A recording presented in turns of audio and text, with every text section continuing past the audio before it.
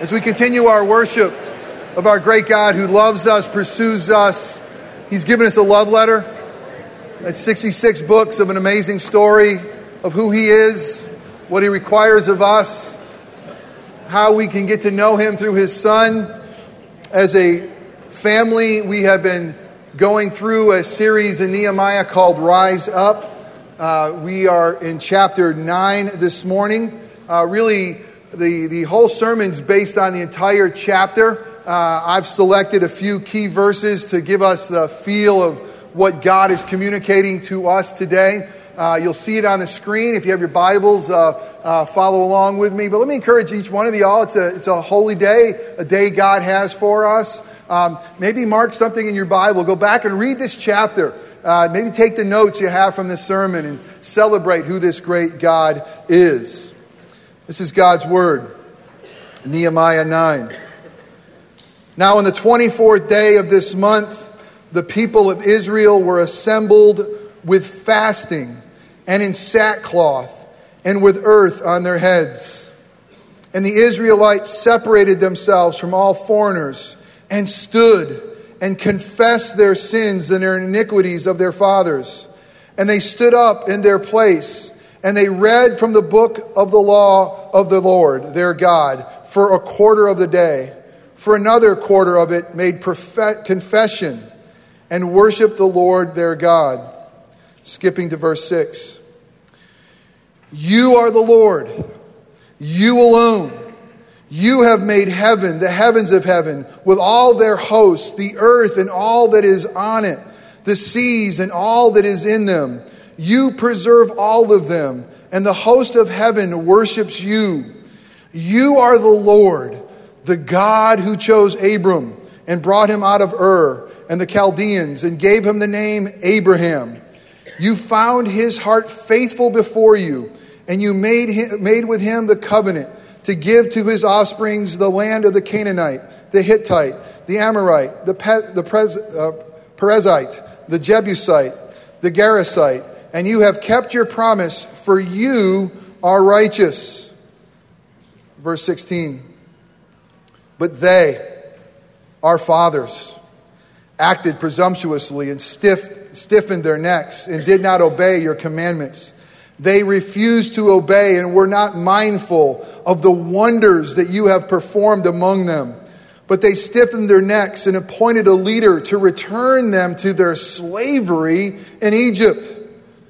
But you are a God ready to forgive, gracious and merciful, slow to anger and abounding in steadfast love, and did not forsake them.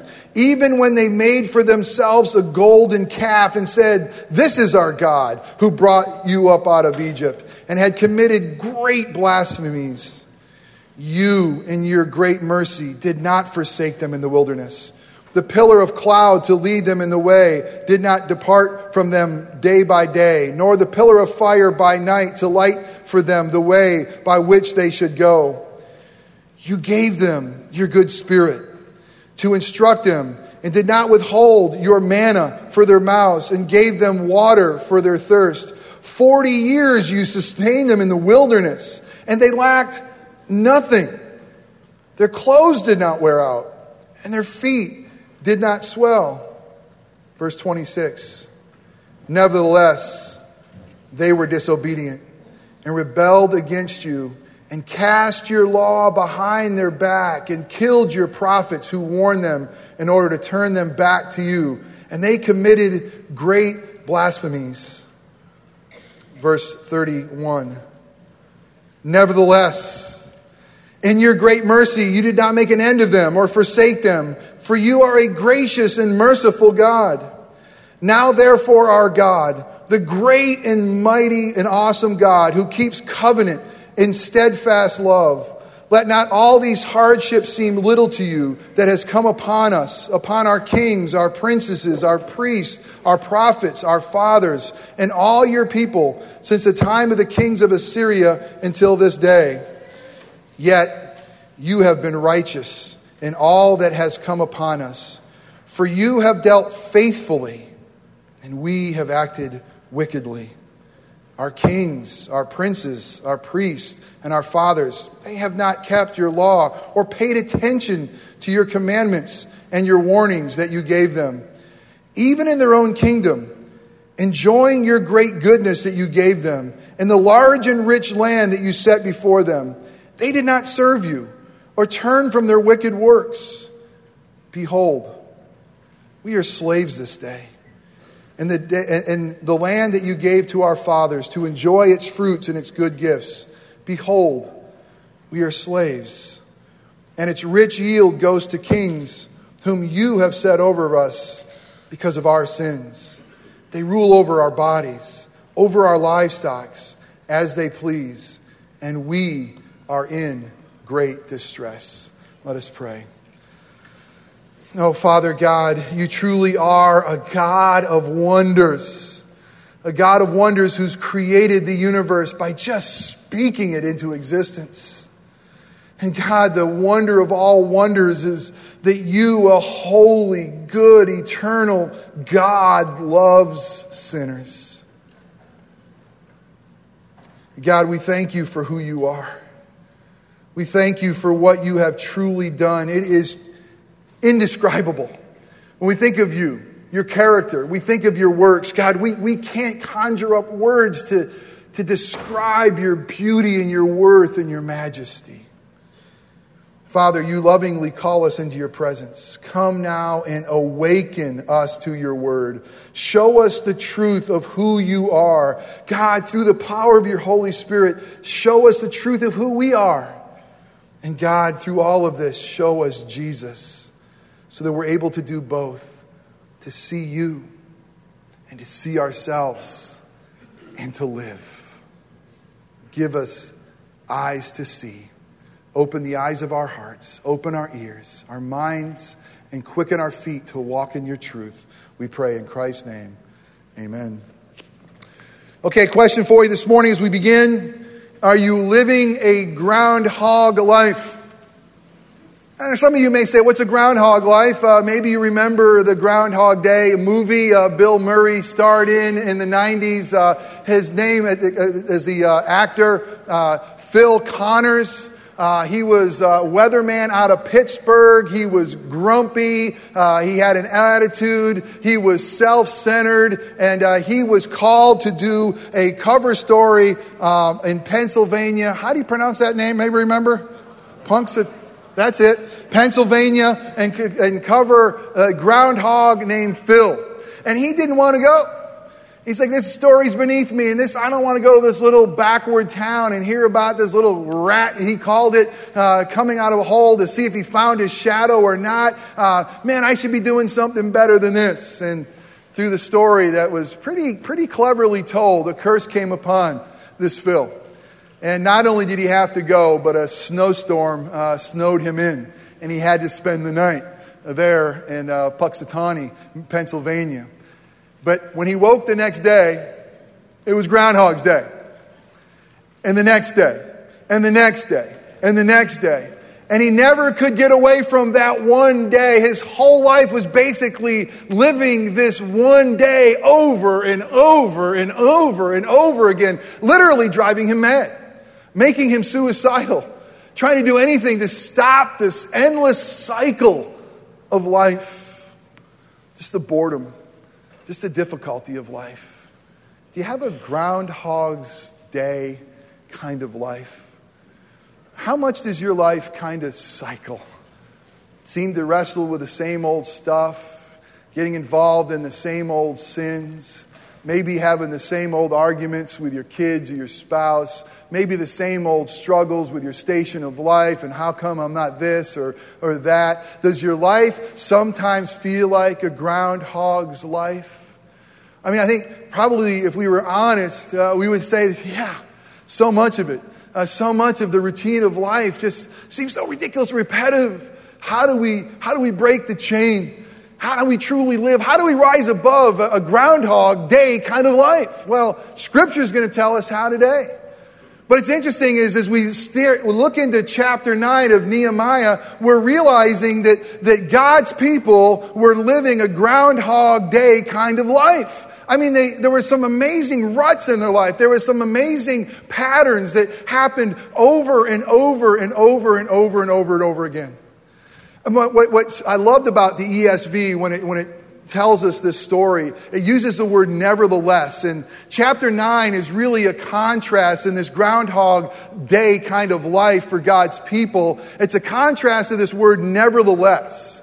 Because what it's going to do, and as you look at this story, chapter 9 is really, it's kind of like redemptive history. This whole story kind of tells, this whole chapter kind of tells in little micro form the whole story of God's people to that point.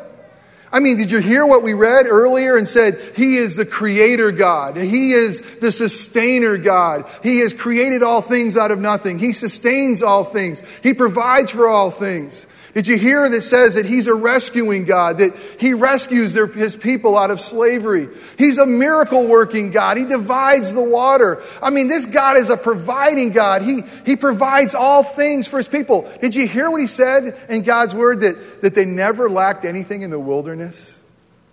Did you hear that? Do you know that every day that they woke up and God provided them this bread from heaven called manna? Do you know that He made water come out of a rock? Do you know He provided for them? And over again, throughout chapter 9 is a picture of who this God is. He's mighty, He's a warrior, He's compassionate, He's loving, He's gracious, He's forgiving, He's holy, He's wise. And really, we should read the whole chapter and we should do what they did and spend at least a third of the day in worship and saying, what an amazing God we serve. What an amazing God that we can have the presence of knowing. And again, that God calls us into His presence. Amazing. But nevertheless, although their clothes didn't wear out, although their sandals didn't wear out, walking through the desert for 40 years, listen, how many new shoes have you gone through? Do you have any teenagers? How many new shoes do they go through? Can you imagine 40 years, nothing wearing out? Nevertheless, God provides. Listen, God wants to show, I'm with you, I love you, I care for you, I'm going to go with you. You're going to tangibly see a cloud by day, a pillar of fire by night. Is that not cool? Nevertheless, God is going to say, I'm going to destroy your enemies. Those who stand before you, those Egyptians, look at them today because I'm going to wipe them out. Isn't that amazing? God, He says, I'm going to take you to your own land and I'm going to give you a land. It's going to be flowing with milk and honey. Listen, when you get there, you're going to be able to eat grapes from vineyards you didn't plant. You're going to be able to drink great cool water from cisterns that you didn't dig. I'm going to give to you just not only land and identity, I'm going to give you to my name. I'm going to give you my glory. I'm going to give you my love. I'm going to possess you like nothing else in all the earth. Is that not amazing? And yet we hear throughout the entire chapter 9, nevertheless, it doesn't matter how amazingly good God is. It doesn't matter how much He provided for them. You know what knuckleheads we are? Nevertheless, they became stiff-necked, presumptuous, saying, God, I think my way's better. Nevertheless, over and over and over again, the groundhog life they lived was a life of sin. Nevertheless, they said, I'm going to do my own deal. I'm going to go my own way. And isn't it really good news that nevertheless, God doesn't quit on them? God doesn't say, I'm just over you. I mean, maybe we got to stop there for a moment and just say, isn't it amazing? Let's just sit right there for a second. That God doesn't look into our lives and say, I'm just over you. I mean, I've been over myself so many times. But the reality is nevertheless, no matter how we screw up and what we've got ourselves into and the ruts, this groundhog life that we have a tendency to live, nevertheless, our God loves and He lives and He forgives. But don't we want to break that? Don't we want to break that? Not that. Let's keep that. Don't we want to break our lives just completely repeating themselves?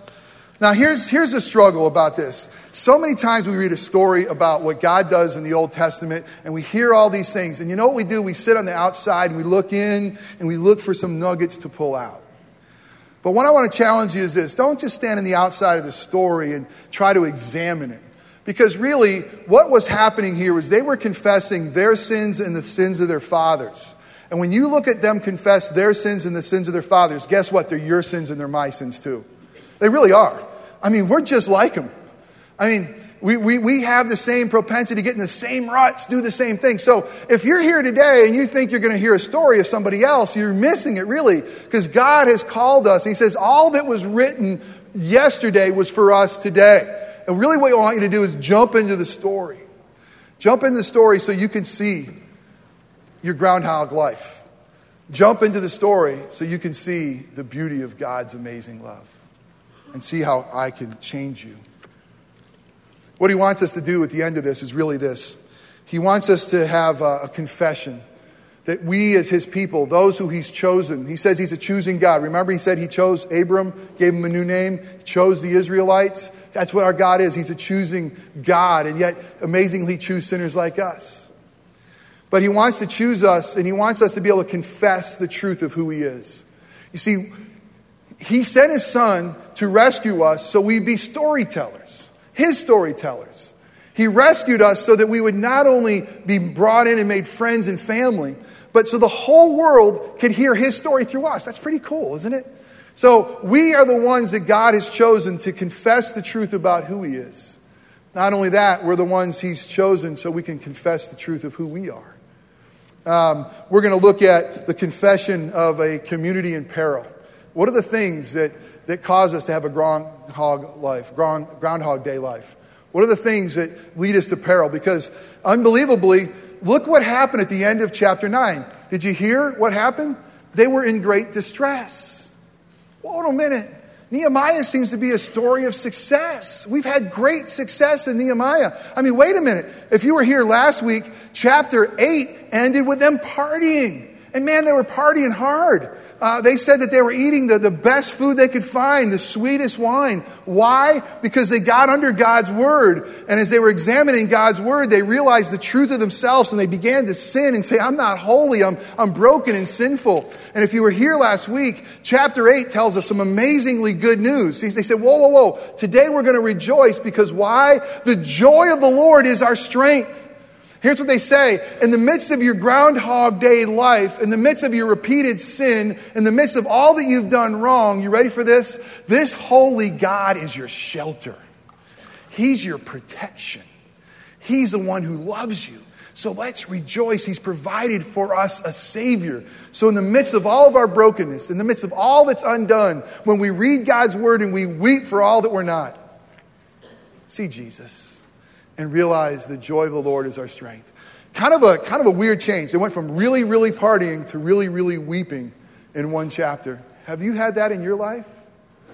Was yesterday maybe a difficult day? Just before that was a great one? It's amazing how life has a way of doing that. Well, God has called us to contrast these two communities. If you want to follow along in your bulletin, there's an outline for you. Remember, I want to strongly urge you, resist the temptation of looking at the story from somebody else's standpoint of view. Jump in and let God show you your own sin, show your own story. The first one is this, confessions of a community in peril. In the midst of all that was going right, the temple's been rebuilt, the wall's been rebuilt, the people are gathering back in God's holy city of Jerusalem. In the midst of all that's gone right, guess what? They're still feeling enslaved.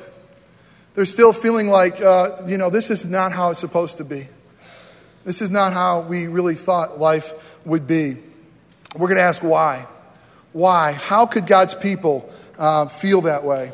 And then what we need to do is look at two things. The root. We need to look at the root and the fruit of theirs and our problem. What was the root of their problem? And what was the fruit? It might surprise you. All right, let's go. The root of their problem. They were unthankful and discontent. Did you hear me? The root of their problem is that they, like us, were unthankful and they were discontent. Because they were God's people and had so much blessing upon them, and yet they were unthankful to God, discontent in God, they sinned. The fruit of that root was sin. The fruit of that was rebelling against God and looking to find their life, their joy, their meaning apart from God. And because of that, they found themselves in exile from God. The Bible tells us amazingly good news, but we got to start with the bad news to really enjoy the good news. And here's some bad news. Do you know that on our very best day, on mankind's very, very, very best day, we lusted for more? So maybe some of you right now are sitting here thinking, man, I have a hard time controlling my worldly appetite. I have a hard time beating some of my addictions. I find out I'm in a Groundhog Day kind of life because it's over and over again. This lust is amazing. I want you to know that on our very best day, when God created man in his image, holy, with a disposition to know and to love God, when God created Adam and Eve, he placed them in paradise. Not only did he place them in paradise, he had a relationship with them that was unbroken by sin. You ready for this? Not only could they enjoy all of God's creation before a curse, not only that, they enjoyed God. They could walk with him in the cool of the evening. They could stand before a holy God face to face. But there's even more than that. They were given reign and rule over all of creation as God's image. All of creation, if you will, submitted to what God put in authority, man and woman. They had access to everything in paradise, except one thing. One forbidden fruit. And do you know that although man on his best day had a relationship with a holy God and he ruled and reigned over creation, do you know on his best day, although he had all of God's goodness, he lusted for more? I want that forbidden fruit. I want that one thing that God said, no, it's going to kill me. And do you know that lusting led to sin? Do you know that sin led us to believe Satan's lies more than God's truth? And ever since then, we have been banished out of God's presence. They wanted more. Why? You ready for this? They thought they deserved more. They lusted for better. I think that we do too. That ungrateful heart that lusts for more will always lead us to sin. So what is it? It's confession of a community in peril. What did they do wrong? We're going to see these things throughout this verse. Let me quickly go through this. First of all, they didn't separate themselves from the world in verse 2. Do you know that a community in peril is a community of God who says, although God, you made us your own, you have set us apart, we're your particular holy, chosen, royal priesthood kind of people, but really we long to be like everybody else. We're going to lust for the other nations. And Ezra and Nehemiah, the way we see this through marriages. They were given their wives and their sons to marry foreigners who sacrifice their kids to gods, to false gods. Their grandchildren are going to be susceptible to that. Well, here's what God's people are doing. They didn't want to be like different. They wanted to be like the world. Let me ask you a question. If Jesus came to rescue you and shed his life for you, do you have a passion to live a holy life apart from him? How much of your life, how much of my life looks just like the world's? How much of what we pursue, how much of what we talk about, how much of what we think about is the same as the world's? You see, a community in peril is when God sets us apart and we long to go right back and just keep a paper-thin distinction between who God's people is and who the world is. It's a confession of a community in peril. Not only that, they didn't keep God's word above them and in front of them.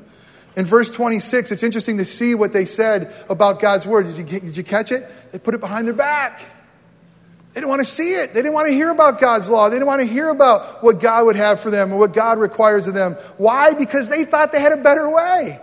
God had given them his love letter, but they said, no, we don't want to live that way. Where is God's word in your life? Where is God's word in this community? We always have to have it before us, above us, because we're always going to wander. Community in peril is one that puts it behind God's back. A community in peril will always pick wrong leaders. Did you hear what they did? I mean, God had amazingly brought them out of slavery, amazingly opened up a sea in which they're going to pass through. God amazingly loves them and provides for them, but they didn't really like the taste of manna. They were worried and they were sick of wandering. So he said, let's get some other leaders to follow us back. We got to be careful and make sure that we pick godly leaders. And let me ask, who are you following? And what's your ultimate destination? I mean, have we set our faces like flint that one day we're going to see Jesus and we want to live that way today? Have we set our faces like flint to say, God has rescued us today and he's going to bring us home tomorrow? And our destination is seeing his face in the new heavens and new earth in glory? Are we following after leaders that will point us to Him in that reality? Are we just like the world, saying we kind of want to go back to Egypt? They made false gods. I mean, somehow ridiculously, God's people made a golden calf, and they said, now that's the God who brought us out of Egypt. And all of us sit here and think, how can you be so stupid? I mean, really? You're knuckleheads. We are much more sophisticated than them, aren't we? I mean, our idols, there's no one here is going to go home and make a golden calf and worship it tonight. I promise you. I mean, if you do, wow. We're going to worship our children. We're going to worship our careers. We're going to worship our names. We're going to worship our own identities. See, our idols are much easier to hide and much easier for society to accept than their idols. I mean, come on, a golden calf. But a community in peril is a community that allows idols, those things that we set our affections and our heart on above God, those things that we worship above God, those things that we follow above God. And we got to be a community that if we follow those things, we'll be in peril. They made false gods. What false gods are you making? In verses 25 and 26, it's interesting. They love the gifts of God more than the giver. I love verse 25 in a way that really convicted me. They said they went into the promised land. Listen, they ate the good stuff. They really enjoyed it. And they really enjoyed it. But you know what they never did? They never pointed back and said thank you to God. They consumed. Man, are we consumers. And they loved the gifts. They didn't love the givers. How is it with you? You know a great test to know if you love the gift of the giver? Here's a great test. If a gift is taken away from you, how do you respond? If something changes, a status in life or health, or if something changes in life, how do you feel about God? Is there a change in your relationship with Him? I'm ashamed to tell you, too often there is. I love God passionately as long as I have God's good gifts. When God messes with them, I start getting a little angry and wonder, what are you doing, God? And you see, a community in peril is a community that basically loves God's gifts but doesn't love the giver. And what does that all do? It enslaves us and it causes us to be in great distress. What's enslaving you today? What's causing you to be in great distress? What in your life can parallel these things? Have you separated yourself from the world? Have you kept God's word before you? Are you following the right leaders? Do you have false gods? Well, then there's a confession of a community in triumph. What do? They confess a community in triumph is a community that knows two things: the reality of who God is and the reality of who they are. And they confess the truth of this great God. Do you know that God wants this world filled with His glory? Do you know He wants to use you to do it? Do you know of all the things in this world that you and me as His children are the primary ambassadors to tell of His love story? That we're here to tell of His truth and to say He's a great creator God. Is He a great rescuing redeemer God? Is He faithful and just? And this God also wants us to confess the truth about ourselves. To say that, you know what? We have Groundhog Day lives, and we sometimes love them. Repeatedly do we get ourselves in trouble. Repeatedly do we wander. Repeatedly are we sinful and wicked and disobedient and ungrateful. See, the power of Jesus Christ and the story of the Bible is this, is that we have good news in the gospel. That Jesus came to rescue all of us trapped in Groundhog Day. Trapped in our ruts of our lives and our sin. And Jesus came to reveal the truth of who we are by becoming our sin. And the truth of who His Father is. And now we have the great privilege of confessing the truth about God, at the same time confessing the truth about ourselves. Why? Because we're loved and we're forgiven and we're set free. Do you get it? Do you understand what the gospel has the power to do? The gospel has the power to do this, to have you and me look inward to our life and see all the brokenness, all the depravity, all the ways that we wander away from God and know He still loves us.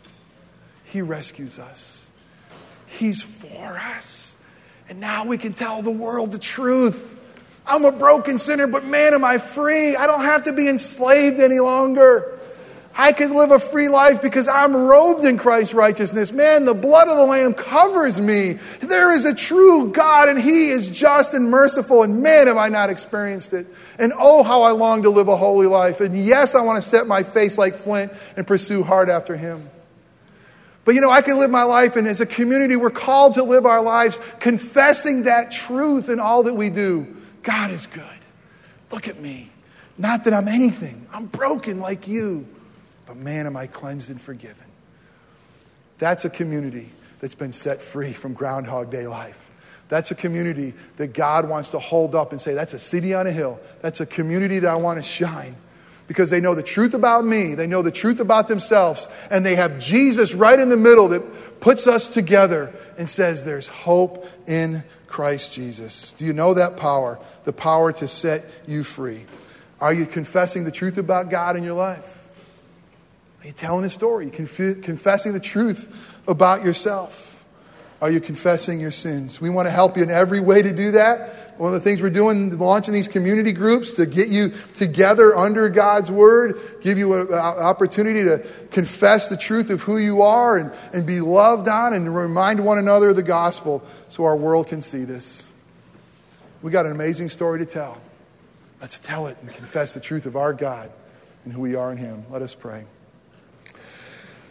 Father, as Jack said earlier and as we sung, you know the truth about us. Nevertheless, you love us just the same. Father, we have not only lived Groundhog Day lives that repeat patterns of sin, but truth is we've loved it to some extent. But Jesus, you've come to set us free. You've come for us to truly live.